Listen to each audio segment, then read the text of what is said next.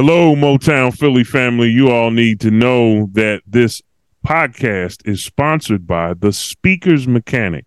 The Speaker's Mechanic is a business enterprise of my co-host, Jason Hall, who is a communication skills coach, and he's also published author of a book called A Vocal Owner's Manual. He works with professionals who are looking to improve their communication skills, and I guarantee you that if you work with him, he will improve yours. Check out his book on Amazon. Again, it's called A Vocal Owner's Manual, and you will be certain once you check him out to improve and get better, because here at Motown Philly, that's what we're all about, and that's what his brand, The Speaker's Mechanic, is all about. Thanks so much for tuning in, and thanks to The Speaker's Mechanic for this sponsorship.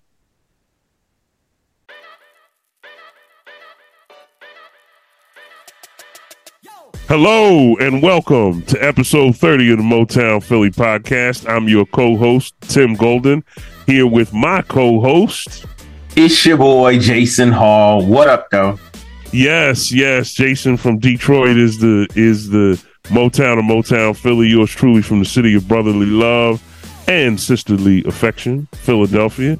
I'm the Philly part of Motown Philly. And Jason and I are far apart geographically, but we are together as one in so many different ways. And we are together with you right now as we gather around to check out episode 30 of the Motown Philly podcast. Jason, tell folk how thankful we are.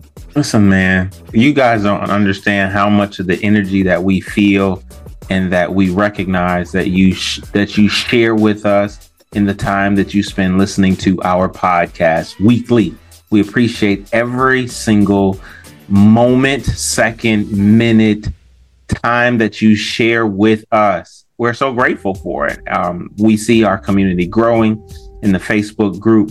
If you're not in the Facebook group, please look up Motown Philly, the Motown Philly podcast group on Facebook, and we just want you to subscribe to that. Invite yourself. We can invite you if we knew you, we could. But listen, go in there and say hello. But we're just so grateful for your presence, and we're appreciative of it. Please look through the Facebook, but also go on all the platforms and like and subscribe and follow, and even leave a review. So we love you guys. Thank you all so much, and thank you, Jason. So listen, we're going to get right into it this week. We have a very, I think, power-packed episode this week. And if you went to the Motown Philly Facebook group, you will see that we gave a little preview of what we were going to talk about today. But before we get into the video that I posted in the Motown Philly Facebook group, let's begin with a story. And I want you all to close your eyes wherever you are, unless you're driving. If you're driving, please don't close your eyes. But I want you to, even if you are driving, I want you to focus on a little story that I want to tell you. If you're not driving and you're by yourself and you want to meditate on this, I ask you to close your eyes as you listen to the story of a couple named Oliver and Nina. Oliver and Nina have been married for about 10 years.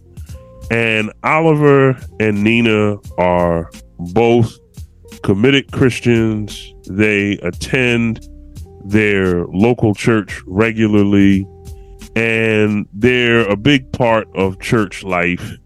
And they enjoy the church. They enjoy the fellowship that it gives them, and they enjoy the sense of community that they experience. Well, it turns out that Nina is not doing well. And one of the reasons she's not doing well is because she's on the receiving end of physical abuse from Oliver. Nina has tried to deal with this physical abuse in so many different ways. She's talked to family, she's talked to friends, and because their connections to the church are so strong, almost all of the advice that she gets tells her to stay in a relationship, to pray that things will get better, And she goes around and talks to different people. She talks to the pastor, and the pastor tells her that her body is not her own, that the husband is the head of the wife, even as Christ is the head of the church.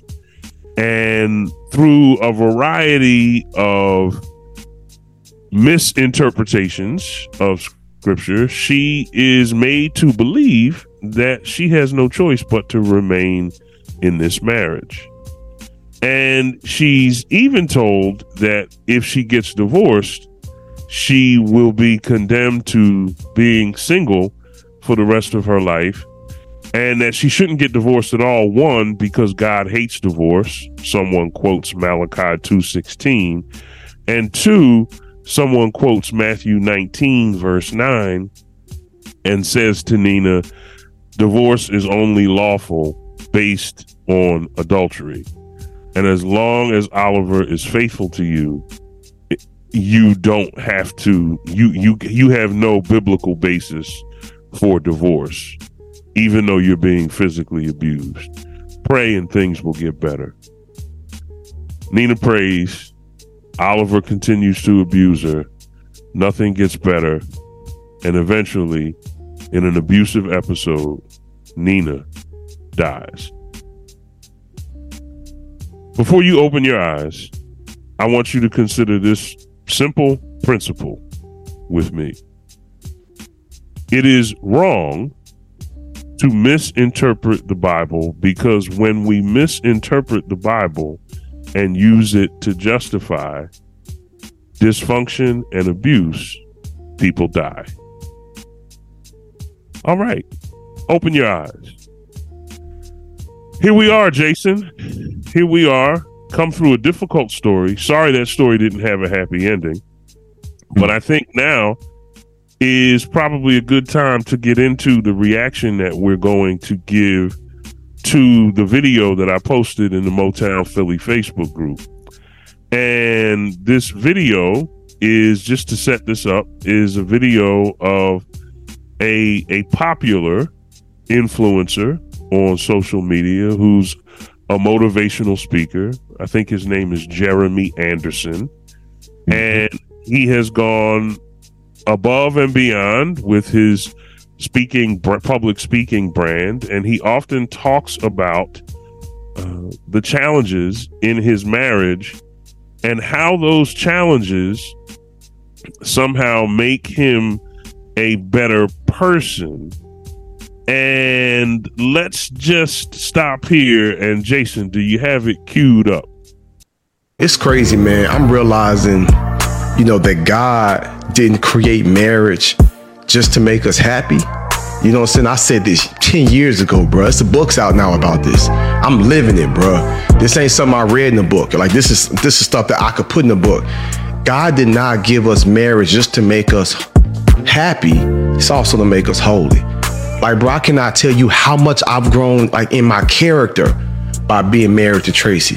She be taking me down through there. You know what I'm saying? But it's necessary and it's needed. And whenever I get angry, whenever I get pissed or frustrated, it's like God shows me myself. And he's like, hey, be cautious, bro. How you deal with my daughter is how I'm gonna deal with you. It's easy for me to guard my tongue. It's easy for me to be patient. It's easy for me to give gifts and to do those extra things and go above and beyond, because I know it's going to come back to me. God is like, bro, she is so precious. She is so special. She is so rare. She deserves the absolute best version of you. That's why I wake up at 3 or 4 o'clock in the morning to seek the face of God. It's not because I want to be a good speaker. God been gifted me with this.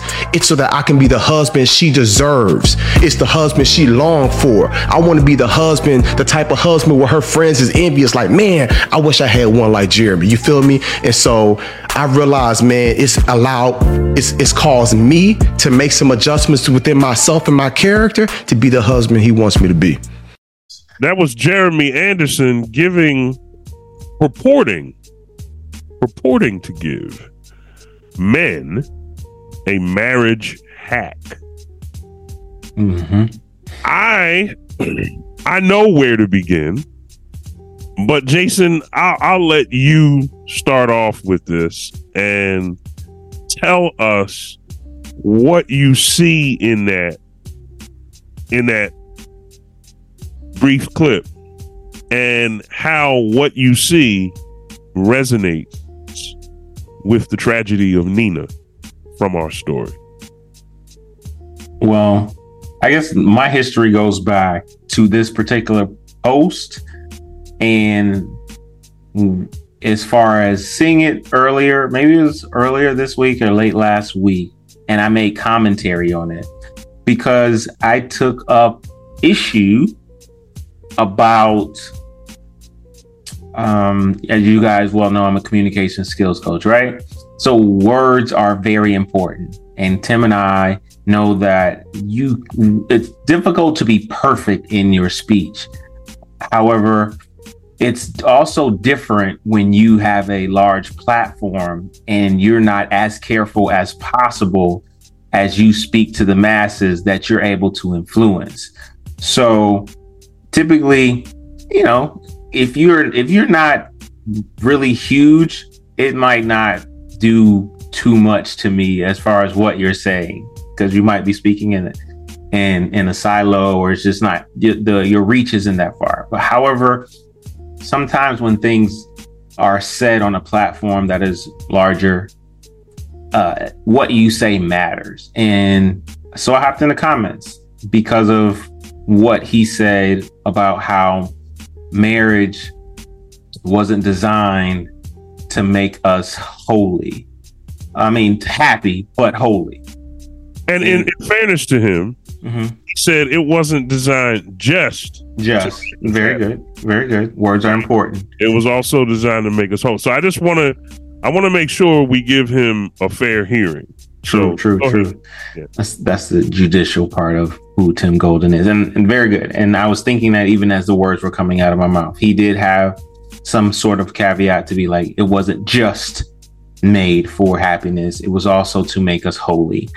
And when I hear phrases like that, I have to do my best due diligence to filter that properly as it regards to me and my relationship with who I know God to be and what he expects of me in particular. And even I believe, you know, his children. I believe there's a false misconception of what holiness can be. And especially for men and husbands, even more so, I believe, for Black men and husbands, to where there can be an unfair expectation to the Black male as a husband. And you put on the label of now you need to become more holy, like that becomes a lightning rod, if you will, to the ears and the eyes of men and women, and whether consciously or subconsciously, they seek to strive to what is more holy. And it was just my idea that I've understand through my life, through my reading, through my conversations, through my experiences, is that there is really nothing inherent about marriage that is supposed to make us quote unquote more holy. Like my comment on that particular video was a strong comment that says marriage doesn't make us holy. It doesn't do that. What it is designed, or what it just does by natural design, it is and it will expose our flaws. And so the goal is not necessarily to make us holy, it's to make us better in the fashion that it exposes our flaws. And if you're in relationship with a healthy person, you two have an opportunity to be mirrors for each other and both grow. And in the context of what Jeremy was saying, he kind of paints the picture a little bit more responsibility to what he has to do to earn in so many ways from God and his wife, some sort of like, I have to do this thing. And I'm not saying there's no doing that needs to happen, but I'm thinking of fair doing and fair achieving, if you will, where in a relationship that strives to be healthy, you won't have to worry about the banner of striving to be holy. I mean, what a banner. And we should strive to be better individuals, but if you call yourself a Jesus follower, or even a Christian, the goal is to understand that God's love and our sacrifice in him, to him, as far as like being humble and submitting to who he is to us,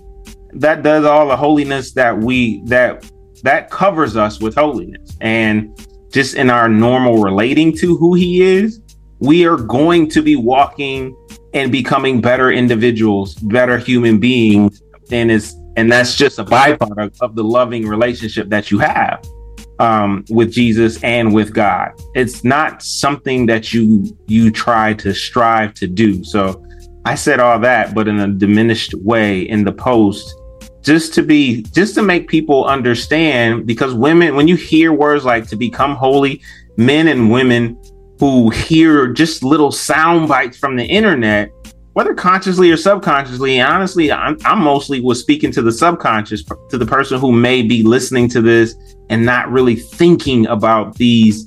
There's just a lot of tropes and a lot of phraseologies that we hear in secular culture, if you will, or even in Christian culture, that kind of create narratives that are just false and untrue because there's no cognitive thought behind them, bro.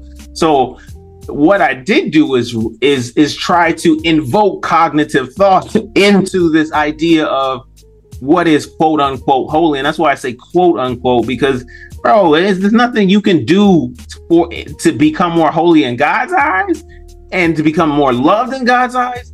And it shouldn't be like that for your wife, and you trying to strive to win out to win out her favor, if you will, in the relationship that you have. It just rubbed me the wrong way, and I had to interject consciousness to that conversation. I appreciate that, Jason. It rubbed me the wrong way too. It really rubbed me the wrong way. Yeah. And you and I see this similarly. Mm-hmm. And by the way, full disclosure. Yes. Jason and I are two divorced men. All right. Yep, that's true. I choose not to refer to myself as divorced. Me neither. I will not give the societal and ecclesial stigma of divorce more power than it should have. It should have no power. Right. Today, I refer to myself as single, and that's not being in denial. I acknowledge I was married at once upon a time, and that relationship came to an end. But I sort of try my best, and I think Jason does too, walk a tightrope between the reality of having been through a divorce and the deep emotional and psychological need not to stigmatize ourselves. Right. Me too. I love myself. I love myself. Right. That's a little mantra we'd like y'all to repeat, and y'all hear stuff, and you just need to affirm that you love yourself, right? Yes, So anyway, that's out there on the table, right? We're not hiding that from anybody. Let me tell you what I saw. But also state this though, Tim, which also an extension to what Tim just said. Therefore, meaning we're also not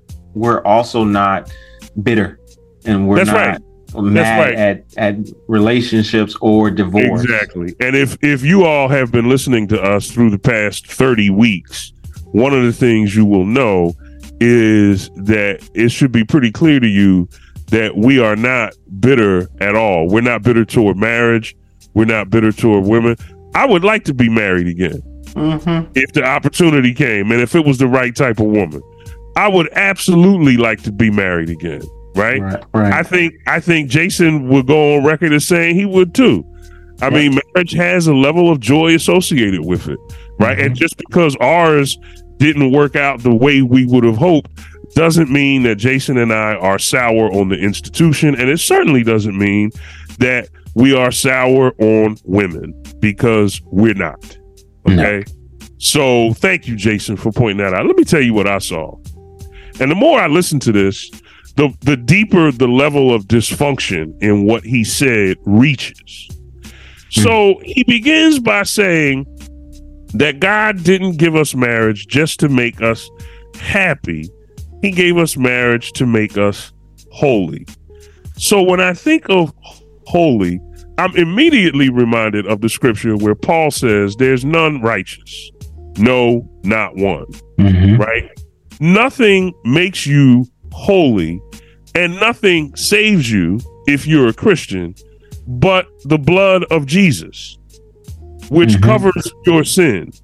This notion that a legal and societal or even a theological institution of marriage is going to help you become more holy is, I think, not altogether accurate or consistent with the idea that we are saved by grace. Yeah. It almost leaves people with the impression that if you don't get married, right, you might not be as holy as someone who is, right?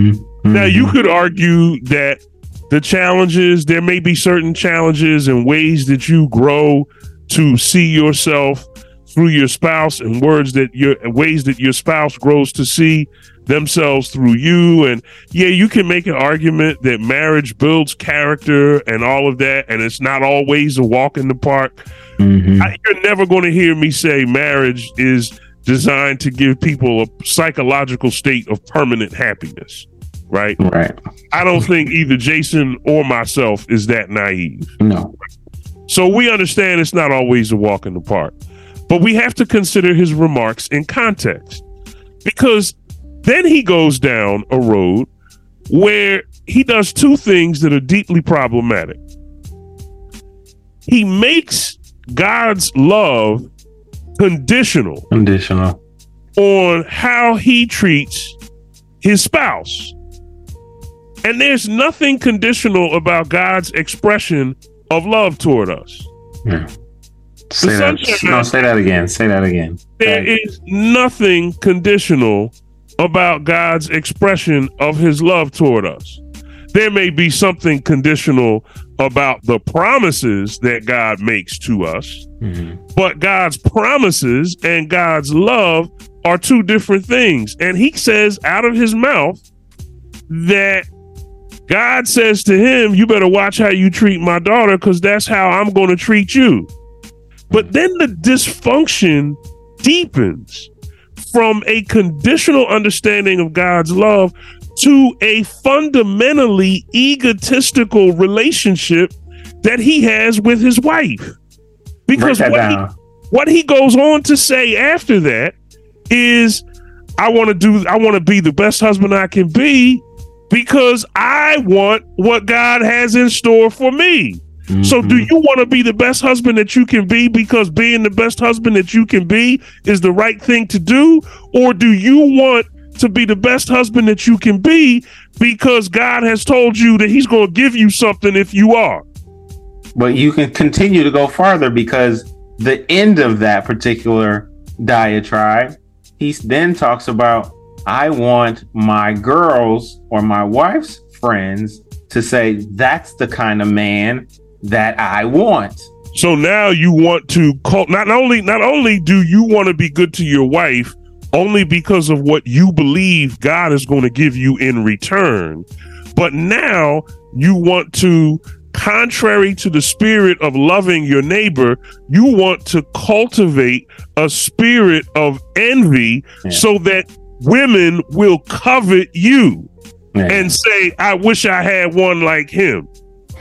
Really? Is that what we're doing now? So you go from God's love being conditional to a fundamentally egotistical relation to your wife, where the only reason you treat her good is because you want God to treat you good. So you're not treating her well because it's the right thing. You're treating her well because you want to be on the receiving end of what God has in store for you. And the only reason you believe that is because of the sheer dysfunction of the belief that God's love is somehow conditional. That his expressions of love towards you are conditional how you treat somebody else, which is patently false. So we go from God's love being conditional to treating him treating his spouse the way that the way him treating his spouse the way he treats her, not because he wants to do right by her, but because he wants what God has in store for him. Mm-hmm. And then lastly, we come to the point of cultivating a spirit of envy that God's law, right? And then anybody who studies the Ten Commandments understands when Jesus says in the New Testament, love the Lord thy God with all your heart, soul, and mind, and love thy neighbor as thyself, right? That what he's saying is that the first 4 commandments deal with your relationship with me. And the last 6 commandments deal with your relationship with your neighbor. And the reason why on those 2 commands hang all the law and the prophets is precisely because if we love God, we'll keep the first 4. And if we love the neighbor, we'll keep the last 6. Right. So we're not looking to go down point by point and say, I've done this, I've done. It's not a checklist. Mm-hmm. It's if you love, the result of love will be keeping the first 4 and keeping the last 6. But what does he go and do? He tries to cultivate a spirit of covetousness, which does not show love to the neighbor in the interest of his own ego. You know, my takeaway from this, Jason, is that in a strange kind of way, he becomes proud of his humility. And his entire position is nonsensical, asinine, and paradoxical. His position does not make sense. And what it reminded me of from our story is that there are people who are going to hear that. Yeah. And I commented just like you did. And when you go through the comments, man, is it crystal clear. Wait a minute, Jay. The women are shouting hallelujah. And it's only a couple dudes who are like, wait a minute, stop the cap. Stop the cap. Can't take this no more. There's something wrong here, right? And a lot of guys might not be able to articulate it the right way or articulate it in a way that makes the points that we're making, but they know when something doesn't feel right. And what it made me think of as relates to our story is that Nina was the victim of physical abuse. But I thought about how many men are the victim of abuse that's emotional, that's like Nina's physical abuse is supposedly undergirded by scripture. Right? Mm-hmm. It's supposedly undergirded by scripture. I had a woman respond to me in the comments, well, what you gonna say about Paul said, husbands, love your wives as Christ loved the church and gave himself for it. And I didn't say this to her in the comments. I should have. I said other things to her in the comments, but check this out, Jay. When you and I die, it doesn't accomplish anything. Why? Because we're not Jesus. My death ain't gonna save nobody. Your death ain't gonna save nobody. Jesus's death saved everybody. True. Right? And that what I told her in the comments is, what I did say to her is, what you're doing is you are misinterpreting Paul's use of hyperbole in the text. In Ephesians 5:22 and 23, Paul, first of all, Jay, he's writing a letter to a church at Ephesus that has a specific problem of men not taking marriage seriously. It's the same problem that Jesus faced when he told a bunch of men who were basically marrying women to get their money and then leaving them destitute, that the only reason you need to be divorced is because of adultery. Right. If you're abusing marriage that way, you need to be restricted like that. And that's the same reason why God says he hates divorce in Malachi 2. It's not because, we take this overly simplistic view of it. Malachi is prophesying to a group of people where the men are just getting divorced for frivolous reasons. So in that context, of course, God hates divorce. Do you think God is going to hate the divorce of Nina and Oliver? Nah. I don't think so. Just getting their head knocked in. I don't think so. So I just, that's what I saw. right? And it just, the whole thing, just what troubles me, Jason, is not so much that he said what he said, but his popularity in social media spaces and the unreflective way that people, because listen, man, that clip is being replayed in households all over the world. Women are hearing that, and women are going to church and they hear messages like that from the pulpit, and they get seconded from the pew, and people are all over talking about, oh, that's right, girl, that's right, he better love me, he better die for me. What you gonna do? What exactly is your role in the relationship? And I like what you said earlier, because this kind of messaging creates a messianic utopian standard of masculinity in men that says to men, you must be just like Jesus and die so that other people can be saved.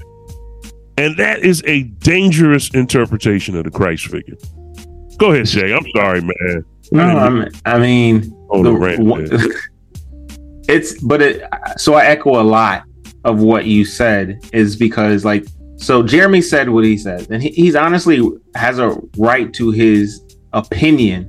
But when you have a platform such as his, when your opinion is skewed with some scripture and people hear it, it is like an amen corner, and so many people get privy to it, and it is mostly opinion than it is fact, and it's just an excerpt that's played. And the point is, all it does is it reinforces a bad narrative on what men what men go through in a marriage relationship, and what they might feel as far as expectation wise under what we've learned to be what is Christian culture. And the reason why I felt compelled to say something, and this is why we're actually talking about it. We're talking about, for those of you who are listening, these are not just two black men talking about marriage. Like, the point of what we do on this podcast is all about communication, connection, and community. And so it rubbed me wrong because there was a disconnect in what he was saying. And I know that from the experience. Jeremy and I, we've come from the same religious background. So I know the culture in which he speaks of and where he got that from. And it echoes a lot in the Black community. And the thing is, like I was saying, there's a lot of tropes or a lot of phraseology or things that are said, and we take them for face value without the conscious thought of going deeper. Like you said, a lot of these terms can be very simplistic, and then they're internalized. And we wonder where we get this expectation from, because people say things that exist in our culture. Happy wife, happy life. Bro, that's a myth. That's a lie, bro. Like, you can't just go around saying stuff, but we ingest it, digest it, and we make it a part of our lives, and it makes us skewed as human beings. And now we're dysfunctional in a relationship, similar to what we think Jeremy, and we don't know Jeremy. Like, I know Jeremy through saying what's up and yes up, dapping him up. I've even been a part of some of his things that Jeremy does in the community. And we're not really coming at Jeremy. We're kind of coming at culture, because actually Jeremy is not saying anything that we haven't heard Christian culture has said anyway. So he's a product of it. So the thing is, but what Tim and I have experienced in our lives and understanding, like that those are tones that are in some ways veiled, that keeps a man from actually aspiring to be who he's designed to be truly, in his relationship to God and in his relationship to his woman. And when women latch on more to what he said, it really throws things off communication wise and relationship wise of the expectations of a man that are unfair, because how he couched that, he never says anything about what he and his wife does. He talks about what he does, and that's the wrong narrative. that you put out there, because the wives will second that, and the man will kind of be like, if they're not truly thinking about it, they'll be like, amen, because it sounds like a good amen. But the point is, there's a lot of amens that go on in church on Saturday and Sunday that shouldn't be amen just because you're sitting from the pulpit. You need to think about what is being said and how it's being said. Because as he said, more holy, people are hearing, I need to be more perfect. And and this helps me to be accepted. And that acceptance that we strive for comes from acceptance with God, and it comes from acceptance of our spouse or our wives. And that's another weight to carry, especially as a husband, that you can't actually achieve. Now, I'm not saying that we can't grow and be better, but there's a level when you say holiness, it doesn't just mean better. Like there's a level of perfection that you're trying to ascribe to, and it just doesn't sit right. And it does, and like I said, the woman typically in that picture, in that narrative, has very little culpability and accountability as to the we-ness in the factor of, and I'll say that again, the we-ness in the factor of what relationships and what relationships should be and how they should grow. And if there's no we-ness in the relationship and growth and a togetherness of growth, that relationship is growing skewed. He didn't say his wife got up at 3:00 in the morning. He didn't say we do these things together for each other. When you take the we out of us, bro, when you take the we out of us, who is this relationship about? And that's why the other parts of what he was talking about in his diatribe seem more about what he was trying to do, seem more about what was his goals or what he was trying to make people think about. It wasn't like there is rarely any we in that whole let's grow and get better together. And that's what I was coming against. And that's what I believe you and I are speaking about when it comes to what he said. And it's just like, so we're coming at culture more than Jeremy. If Jeremy ever hears this spirit of love going on here, and it's just like, yo, bro, we understand exactly what you are saying because we used to be that. Mm-hmm. We used to be that and do that all day. And I've had a rather intense exchange with Jeremy on social media. I'm glad you said that, Jason. I don't know Jeremy Anderson. I don't have anything bad to say about him. Our commentary is about the content of what he said and how that content, as Jason put it, fits within a toxic Christian culture that is a wolf in sheep's clothing. Yeah, Brody. The scripture is just a sheep's clothing. The Christianity, the God references, all of that is a thin veneer that covers a dastardly moral calculus that is dangerous for men. And rightly understood, it's dangerous for everybody. Mm-hmm. I don't want somebody to love me because they think God is going to punish them. Exactly. If they don't. Exactly. I want somebody to love me because you love me. Bruh, let's talk. Let's talk. So let's just review. First he made what he said. And again, Jeremy, brother, I hope we get to talk at some point. Because like I said, I don't know you and this ain't about attacking you. So it's not personal. Not personal. But first, you make God's love conditional. Second, you make loving your spouse about what you want rather than about it being the right thing to do. Talk about becoming less holy, right? What you said, you give a moral calculus that actually makes you less holy. Because your motivation isn't that it's the right thing. Your motivation is, I'm about to get something out of this. So I better act right. Mm-hmm. And lastly, you cultivate a spirit of covetousness, right?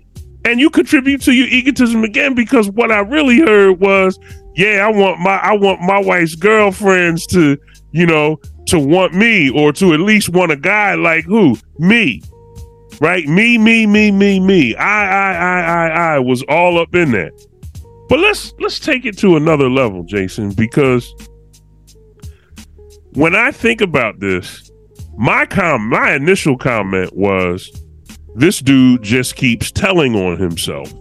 The video that we've played is not a video.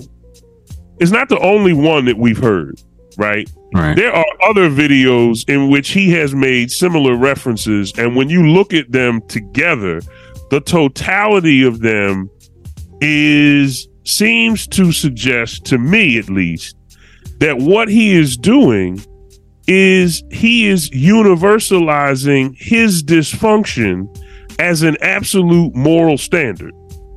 Stay there and talk about the dysfunction. Like, what is his dysfunction? What do you believe? So when I say his dysfunction, I'm not talking about him personally, but I'm talking about the marital dysfunction. Okay. He's starting in other videos. He has talked about how, his wife has withheld affection from him and how that's just going to make him a better person. He's going to become better. He even said in that video, his wife takes me down through there, but it's necessary. Is it really necessary for somebody to take you down through there? Is it necessary for your wife to be emotionally abusive by withholding sex from you? Because sex is one of the joys of marriage, right? So you're supposed to be better off somehow because your wife is withholding sex from you. That's what I mean by marital dysfunction. He is taking that, he's taking his experience and he's claiming that it's universal, that what I go through, everybody needs to go through. Right? That this is he calls the video is labeled. I don't know if he labeled it or the person that reposted it labeled it. But they relabeled it. So I'm sure they relabeled it, right? Maybe this is not him, but the person that relabeled it, which actually makes our point even further, because you up here hearing stuff and you don't really understand what you're hearing, and you just going out, and we think that because we share it, it's somehow real. I got news for you. Most of the stuff we see on social media, the more it's shared, the less real it is. Now, this joker comes on there and starts talking about this is a marriage hack for men, the guy who shared it. And it's like, really? Is this a marriage hack for men? And when I put his statement in context of his other videos, I just think to myself, bro, you just telling on yourself. Why does everybody need to know about your marital dysfunction, and why are you trying to make your marital dysfunction a universal moral principle? Right. I just think that you would believe, and this is just me, little conjecture, because it's said often, like Jeremy didn't just say this once, as Tim said, but it seems that often he talks about his relationship in the light of a struggle. And I would think that as often as he talks about that particular relationship, as far as it's posted, maybe he doesn't, and we're just getting these clips. And the fact of the matter, the clips are all about him being challenged in his marriage to be a better person. And I'm just like, and I'm not saying relationships wouldn't have its normal regular challenges of growth, but I don't think that it's the precursor for good relationship and good marriage, and this is how it should be. Or it's a necessary must. No, like, I don't want to get into a contentious relationship. Now, I know relationships by nature are contentious, can be contentious, but come on, bro, let's see if we can be a little bit more compatible. If we can be a little bit more compatible in our choosing. Mm-hmm. Let's check this out, Jason. I want to go a little deeper here. Mm-hmm. And I want to go to a passage of scripture written by none other than Paul. And by who? Paul. You bringing Paul into this? As in Apostle Paul. Yeah, I'm bringing Paul into this, man. Paul is, in some sense, responsible. Listen, you're right. I got a lot of quotes about what Paul said. Right, exactly. In response to my comment. And it was just a lot of, Paulisms. Right. Was Paul married, by the way? No. Never? No. Paul was not married. Never married. Paul was never married. And he's the one who's going out. I don't know who's worse. him writing letters to people 2,000 years ago, or us taking the letters that he wrote, inspired by the Spirit of God though they may be, and interpreting them as though his advice to the church at Corinth or his advice to the church at Ephesus is absolutely applicable and morally universal for all dates and times, such that we are bound by his hyperbolic statements that he wrote in a letter to a church 2,000 years ago. So, Jason, you and I have a good friendship, right?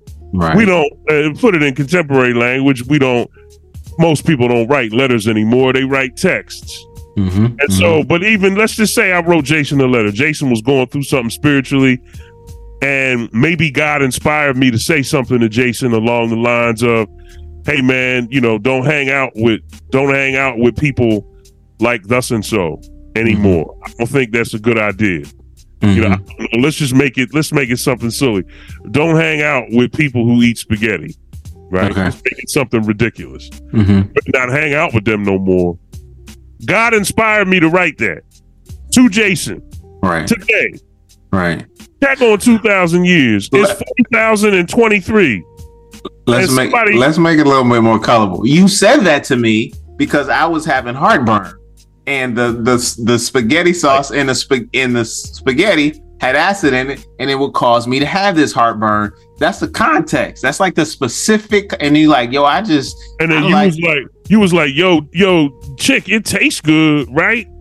But it tastes good going down, but that keeps me up all night. And you said the people I be hanging with, man, they cook it real good, and I be tempted. I just go ahead and eat it. And I say, yo, man, you can't hang out with them no more. Mm-hmm. It's now 4,023. Me and Jay been gone for a long time. The Motown Philly podcast is a legend, though, for the ages. Perpetuity, baby. And somebody finds this episode and they hear me say what I'm about to say. How silly would it be to take that statement that I made, divinely inspired, to Jason, and make it a universal claim that no one should eat spaghetti and tomato sauce? Nah, bro. Is that what we're doing now? Because it seems to me that that's what we do with Paul. And not only was Paul, listen, man, Paul had a lot of dysfunctions with him, right? Say it. Wait, Tim, you might be stepping on toes, Brody. And listen, I'm going to step on toes. I'm going to step on the whole foot. Because what y'all need to understand is that anybody who tells you to get married to avoid fornication. Sex, for those of y'all don't know who fornication is. Sex. Yeah, you get married to avoid sex outside of marriage. I mean, it seems to me that if you want to avoid having... Bro, do you know how many people say that to young Christians and young adults? What does he say? It's better to marry than to burn. That's one of them tropes, I'm telling you, bro. What kind of dangerous stuff is that? Do I want anybody to marry me? Because I ain't trying. Because of what they're trying to avoid. Oh, man, that is insane. And that's the point where I'm coming at more holy, and like you just can't be out here saying stuff, bro. Why is Paul giving that advice? That dude was never married. Like, that's not sound advice. So many people give that very advice. Yep. Get married to avoid fornication. Man, I know some dudes whose fornication has been induced by marriage. Boy. Okay? Paul telling jokers get married to avoid fornication. What you might want to start telling some men is to stay single to avoid fornication. Bruh. Because you get married, your marriage just might push you to fornicate. Bruh. Or better yet, if you get married, and you get married not because you love your spouse, but because you're trying to avoid fornication, then when you get married and have sex, you actually are fornicating, because fornication is the separation of sex from love, not sex from marriage. So you can be legally married and theologically and spiritually fornicating. Mm-hmm. Man, that's a bar. Listen, man, look, this kind of stuff is toxic, Jason. It's toxic. It's unhealthy. And to all the men who are listening out there, especially the black men who go to black churches, who are married to beautiful black women. This is not a knock on black women or anything, but it is a knock on the black church. And the knock on the black church is that we have a tendency to impose a utopian standard of masculinity onto black Christian men that causes many of them to come to church feeling bad and leave worse than when they came. Because from the pulpit and from the pew, all they're hearing about is all the stuff they're not doing. You don't measure up to this. You don't measure up to that. Or what you need to do. This is what you need to do. On a long list of what they already need to do in society, and they're already behind on that list. And meanwhile, all of the women in the church who are saying amen, and it's a lot of them, and it's a whole lot of them, none of them give the real Jesus the time of day. Don't come at me with this nonsense about, oh, I need me a man like Jesus. If he was more like Jesus, here you go. It's called conditional femininity. Well, if he was more like Jesus, I could be in my feminine energy. Boy, you better take that BS somewhere and bury it. And I don't, because all it's good for is fertilizer. Mm-hmm. And when I say BS, I don't mean Bachelor of Science. You're talking about that sugar, honey, iced tea, ain't you? I'm talking about bovine fecal matter. Lord have mercy. But that's what black men get in the church, Jay. And what happens? What happens when we get that, Tim? Like, what happens over time when we're hearing we're feeling what we feel in society? We get it from family, maybe. We get it from work, maybe. We go home and get it. We get it from church. What happens, bro? You know what happens? The same thing that happens to Nina. A slow death. Except here's the difference, Jason. Nina was a woman who was physically hurt. Men in the church get emotionally hurt by this spiritual abuse. And that's what it is. What was the takeaway from Nina's story? It's wrong to use the Bible to enable abuse, because when we do that, people die. Mm-hmm. And Nina died, except that Nina was dead emotionally and spiritually before she was dead physically. And the difference is, sometimes with the physical abuse of women, people can see that they're hurting. They can see black eyes, broken bones, missing teeth. They can see that, right? But with a man, when a man is emotionally hurting, to answer your question, Jason, what happens? What happens to a man is that he slowly deteriorates. If you really want to hurt a man, go after him emotionally. Because we live in a culture that tells men not to process their emotions. We live in a culture that tells men there's something wrong with you if you do share how you're feeling. And so as you get emotionally more and more beat down, we tend to share it less and less. And then at the end, what ends up happening? Some men will say the pain of living outweighs the pain of dying, and they commit suicide. Mm-hmm. The church has told them they can't leave without the stigma of divorce, because see, in the church they present you with the false dichotomy of either you have to stay married or you get divorced and you're going to be ostracized. Scarlet letter. Scarlet letter. And you're going to have to wear that scarlet letter on your chest the rest of your life. So the pain of staying married is so bad that you don't want the pain of the stigma of divorce. You would rather have all the pain end, and so you kill yourself. That's what happened to me. That's where it led me. And I can tell you, as a speaker at church men's conferences, that I'm not the only one. There are men who they can't say anything because they're surrounded by it. The church has created a narrative that is such a monstrosity that the well-being of men is totally crushed beneath it. And men don't show up with black eyes, broken bones, and missing teeth. They show up with a crushed spirit, a lack of ambition, and depression. And then society piles on even more and calls them lazy and shiftless and trifling and no good. And here's the problem.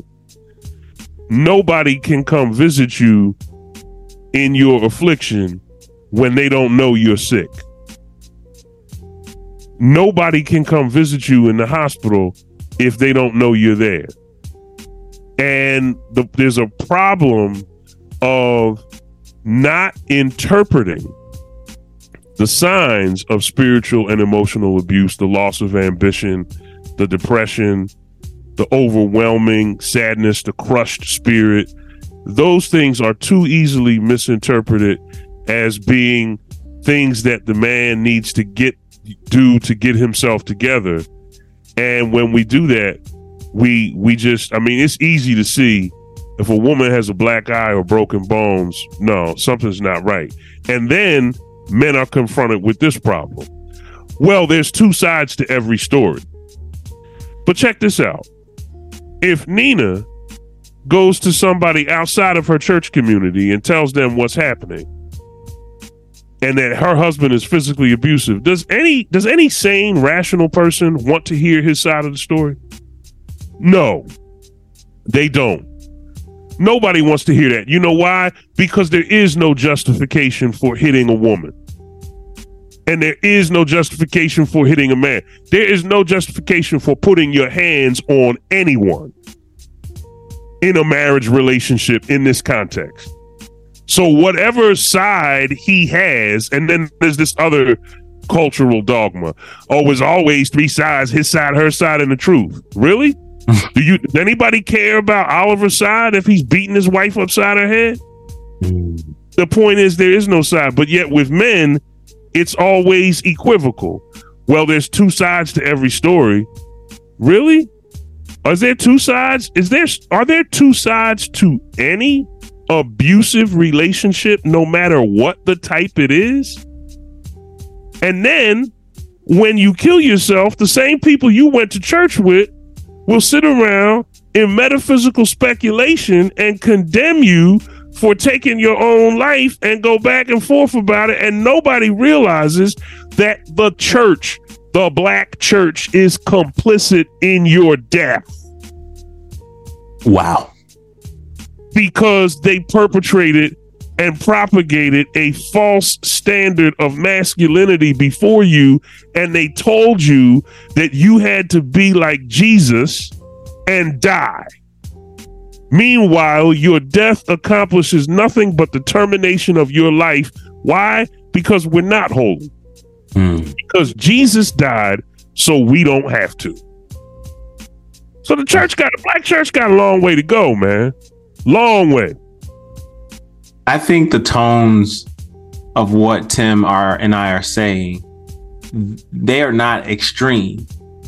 I think these things Tim has said, he's experienced. If you guys do not know, Tim has a TED Talk that he has. If you hadn't listened to any of our earlier episodes, he has a TED Talk on the emotional abuse of men that has been seen over 1 million, has gone viral. And Tim has gotten comments And he's gotten emails of men who all over this country, maybe even all over this world, all over the world, that have and are living this in silence in churches, near and far. And they come to him in a very beaten down fashion. Tim sometimes shares with me stories without names, but he shares with me some of these stories, and some of these individuals, these men, and the stories that the lives that they're leading, and the places that they are emotionally, they're almost unheard of and hard to believe in a lot of situations. So I just want you guys to know that what we're talking about, we're not just talking about our experience or what we've learned in life from our experience, and what the church and its culture and the rhetoric, if you will, that is said as nice little things that are cute and helps to keep us in line as far as how we should think. Like, we should think a lot deeper and understand that feelings, emotions, articulation of those feelings to individuals that are not necessarily in the church, especially, i.e., licensed professionals, therapists, somebody say amen. Like, yo, is this thing that I'm experiencing, is it normal? My church has been telling me to hold fast, or to continue, or don't really acknowledge. Maybe they might call it the devil or what that is, and these spirits and things. Hey, like, talk about the devil and talk about spirits and principalities and angels and high and low places. But bro, if you are depressed and it's chronic or not, and your feelings of listlessness are abounding, and you feel like you have no say-so in your life, whether you go left or right, even though you're held up as a leader, you're kind of a paper leader, because we know who wears the pants in this family. It's another trope. Like, come on. Like, our thoughts and our words have to be careful, and we have to have strong consideration of what these sayings do to us, and where they make us feel, and how they make us submit, maybe in a way that is, when I say submit willfully, to understand, is this congruent with proper and healthy communication with myself, so that I can begin to connect with myself and create boundaries, healthy boundaries with myself, so those things can extend outwardly. Because I'm sorry, Jason, go ahead. We're all about that communication, connection, and community. Even if setting those boundaries means you got to say to the church, I love y'all, but y'all crazy. Yeah. And I'm not about to go to the church just because it's the church. If you can't help me with what I'm really going through, like, you know, a lot of people out there go to the church thinking they getting therapy, and they ain't getting nothing but a dysfunctional Bible study. You ain't getting nothing but what got Nina killed. That's all you getting. And if you a man, you getting killed even more slowly, because your death is something of an enigma to people. The symptoms that you got are brushed off and theorized as something lazy and shiftless and trifling, and all of the dangerous tropes and stereotypes about black men come to the fore, and your humanity is literally theorized out of existence. I'm gonna tell y'all another story right now. There's a story in the scripture, John chapter 9. Go look this up on your own, and I just want you to read the first 3 verses. The Bible says, and I'm paraphrasing here, it says, and it came to pass that Jesus was walking with his disciples, and they saw a man who had been born blind, who had been blind since birth. In verse 2, it says that the disciples came to Jesus and they asked him, who did sin, this man or his parents, that he was born blind? And in the third verse, Jesus says, neither did this man sin nor his parents, but that the works of God might be made manifest in him. Now, the way the story ends, Jesus ends up healing the blind man and enabling him to see. But I want you to think about the difference between how Jesus approached the man and how his disciples approached the man. Jason, in first century Palestine, when you had a physical disability, that was taken to be an indication of a moral failure on your part. So his physical disability was blindness. And insofar as he was blind, the popular culture theorized that something must have been wrong with him.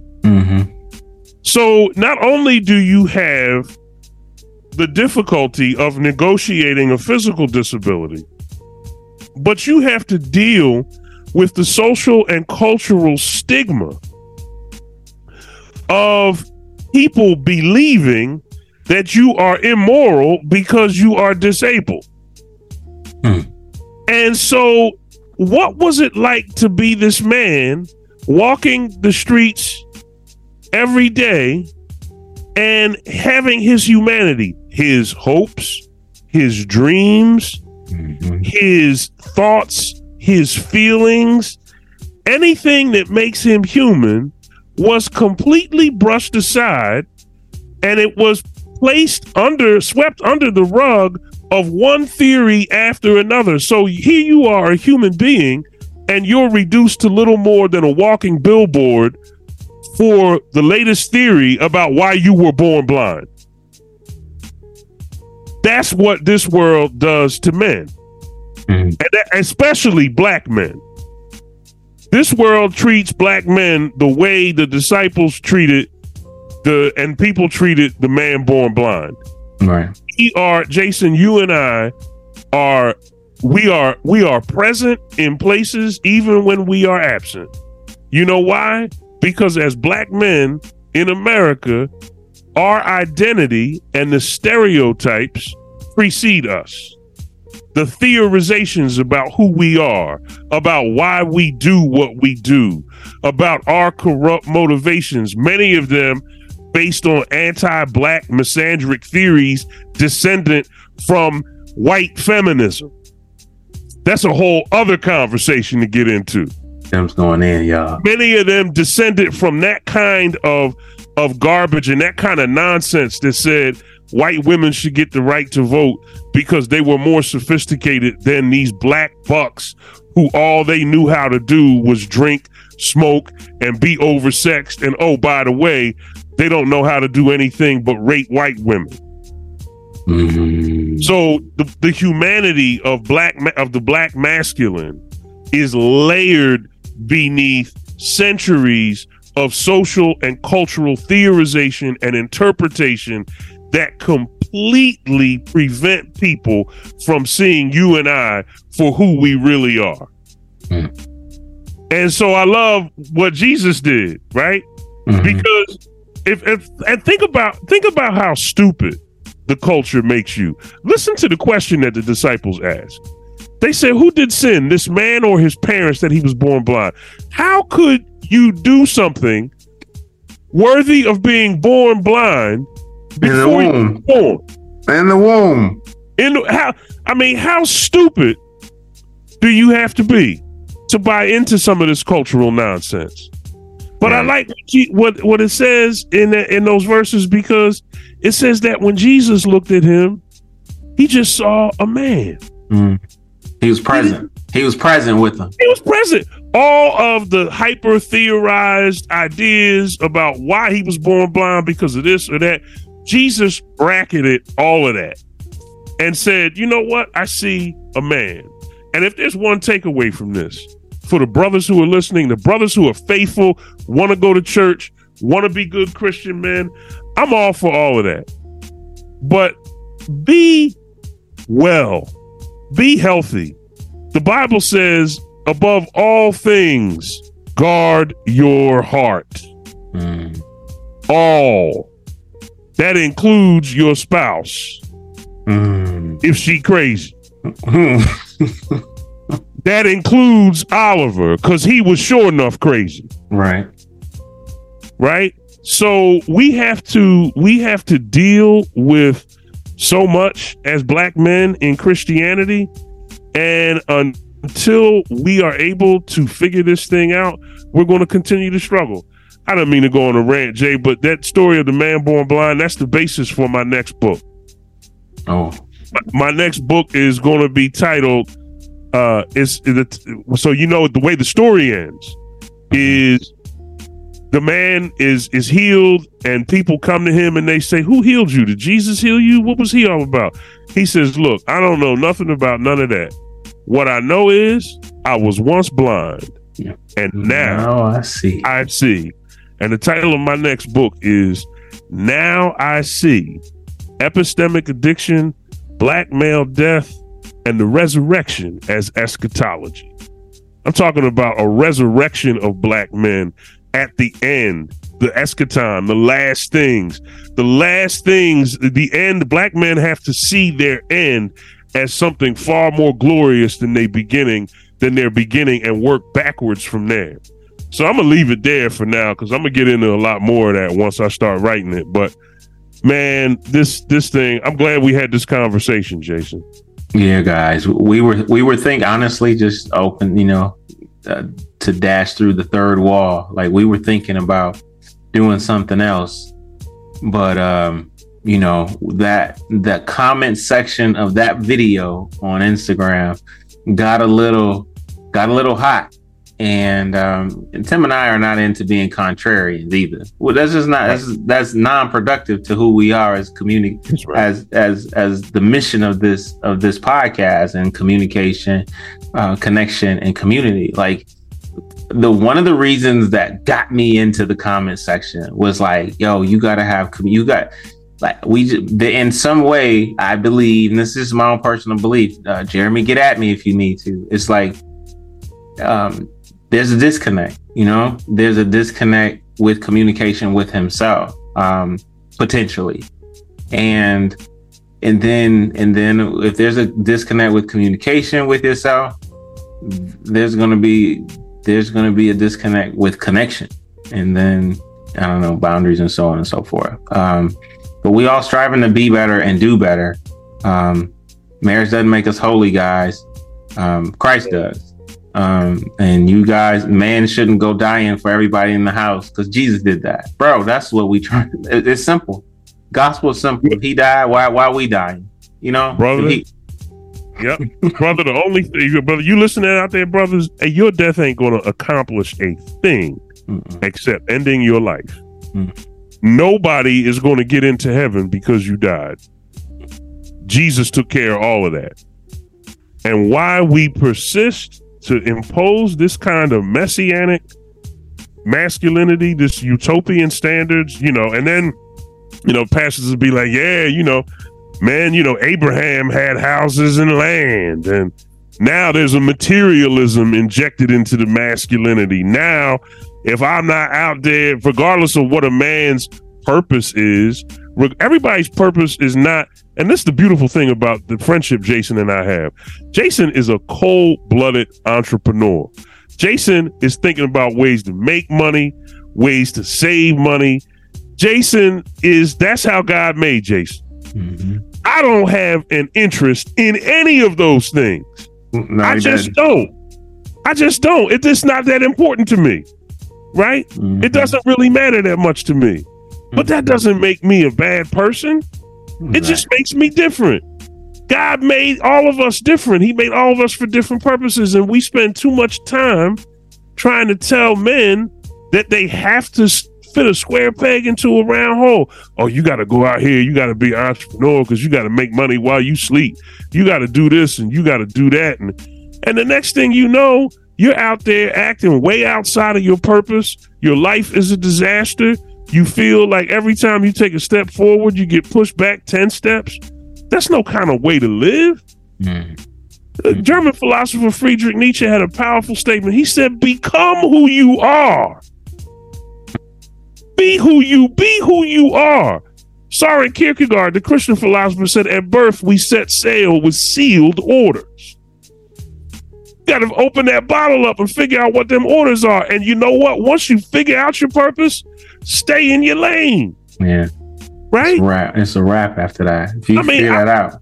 Yeah, I was made to be a philosophy professor, a lawyer, and an actor. And that's what I do. And that don't make me no better than nobody else. It don't make me no worse than nobody else. But I know that if I'm not doing one of them three things, I'm what? Wasting my time. Right?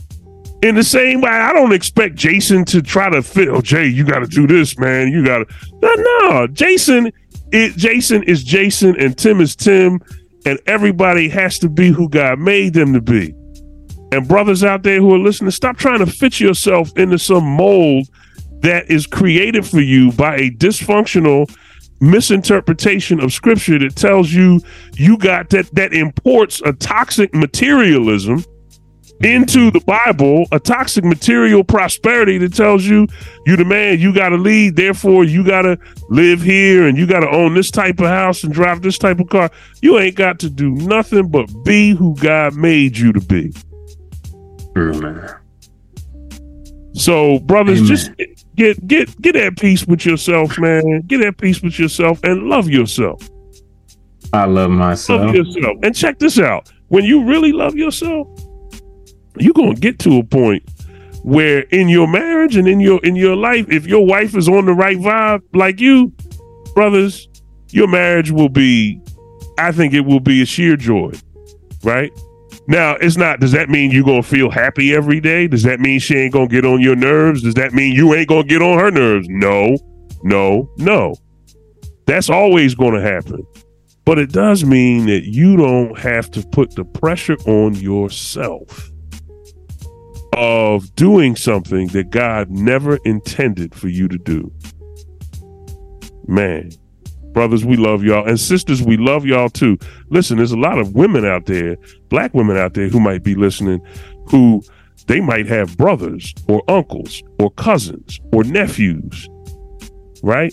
Or fathers who are caught up in relationships that are pushing them down the wrong path.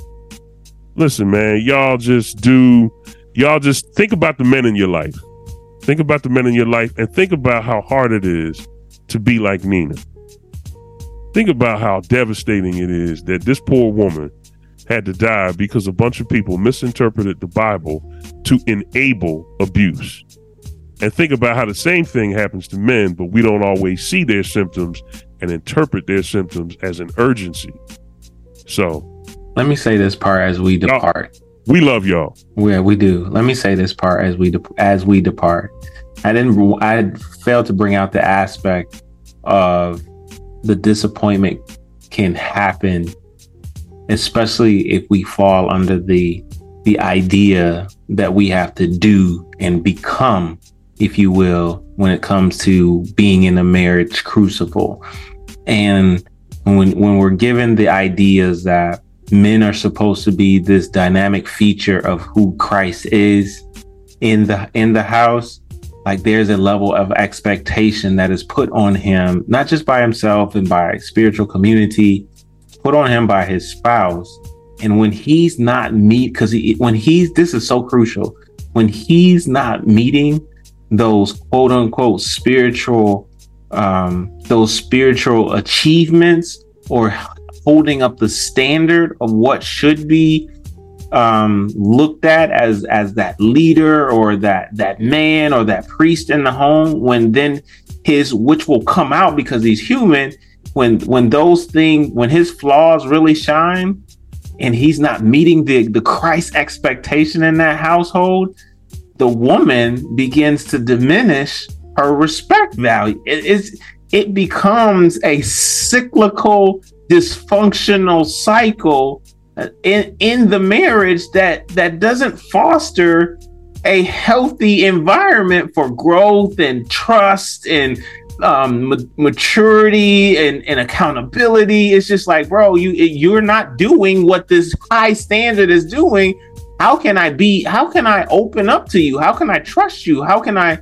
That's a back-ended part of like, oh, bro, just like Tim said, man, like live life, love God, and strive to be the best because He's covering you. Mm-hmm. He got you covered. He got you covered. And listen, I just felt I Jeremy, needed to say that. Jeremy, we love you too, brother. Yeah, we do. We love you too. No hard feelings towards you. We just think that someone of your level of influence on a platform like that needs to be a little more careful about the content of what's being said. I don't know you, never met you. I'm sure you're a good dude. Let's do the even better thing. Jeremy, you invited on this show, Brody. You beat me to it. You beat me to it, Jason. I'd love to have you on here to discuss this or to talk about this. So it's totally up to you, brother. We'd love to have you. I don't have any problem with you. I just know what I've been through. And Jason knows what he's been through. And I know what other men have been through.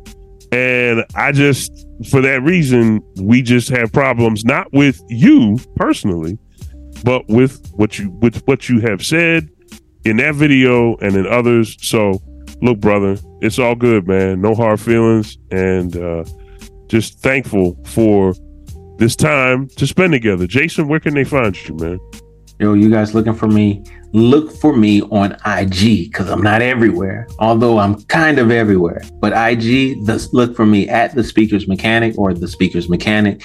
Look for me there. Of course, you can find me in a professional light, definitely on LinkedIn, Jason Hall, Communication Skills Coach, and Facebook, just Jason Hall. Tim, where can we find you, sir? You can find me on Instagram at A Good Golden Man. You can find me on Twitter at DRTJGoldenESQ. And last but not least, you can find me on Facebook at Tim Golden. 3 things in life are certain: death, taxes, and yours truly is the only black man in Walla Walla, Washington, named Tim Golden. Walla Walla. The city's so nice, they had to say it twice. Thank you all for listening. Y'all been rocking with us for 30 weeks, man. Listen, just buckle up because it's only getting better from here. It's only getting better from here. Tim and I like to say, we out here. We out here in these podcast streets, and I hope somebody today, some man or woman, and hopefully men and women, were blessed by what we had to say today. And until next week's episode, y'all be good to yourselves, be good to one another, and know that you're part of the Motown Philly family. We'll be back next week, y'all. Mad love. Later, guys.